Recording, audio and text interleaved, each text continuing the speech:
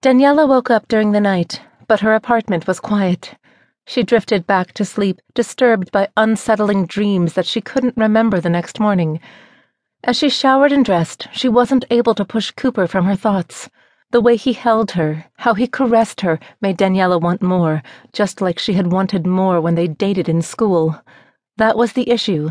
Daniela admittedly wanted it all. It wasn't easy to let go of her dreams to move forward like Cooper wanted her to. Daniela didn't know if it was that guys were wired differently or if it was just Cooper. Yet it baffled her that he seemed to think that emotional hurt would vanish just because he said so. It didn't work that way for her. When she had thought of Cooper coming back to her, the scene had been romantic.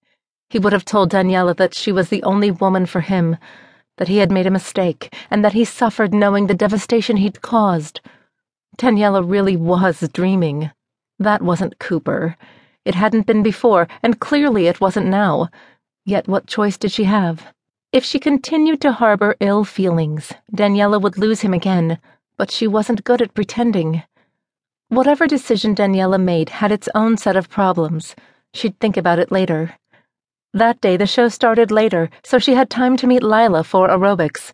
Working up a sweat might be a distraction from her dilemma. When Daniela arrived at the gym, it was crowded and noisy. Weights clanged and conversation rumbled, drowning out the piped-in music designed to motivate harder workouts. She signed in before heading to the locker room to dump her bag. Daniela's phone vibrated. It was a text from a private number, and it wasn't the first. Before dawn, the messages had started coming in. At first, she thought it was one of the guys she'd dated recently. The message saying, "I'd like to see you again," could have been from any one of them. But she wasn't sure which guy would want to see her again. By the time Daniela was out of bed, there had been 10 more texts. Not 1 or 2, but 10. So if some guy was trying to finagle another date, he was going about it the wrong way. She didn't think Cooper was that weird, but she couldn't be absolutely sure since he had acted strange lately. Daniela slowed when she reached the door and stared at her phone. The texts just wouldn't stop. "I want you to be mine." The messages started out as mysterious. Now they were harassment. Daniela expelled a breath, exasperated with the situation.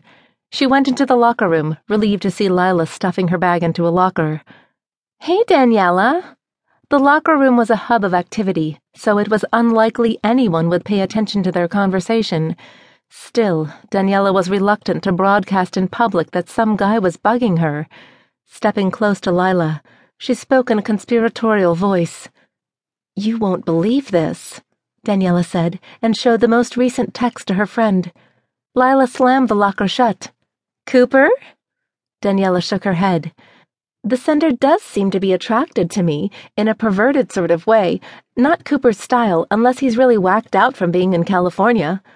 "It's kind of a sweet message," Lila said. Daniela's voice was shrill. 23 of them? Lila's eyes widened. "What?" "You heard me." Daniela took a breath. "It hasn't stopped since before I even woke up. It's a flood of weird texts."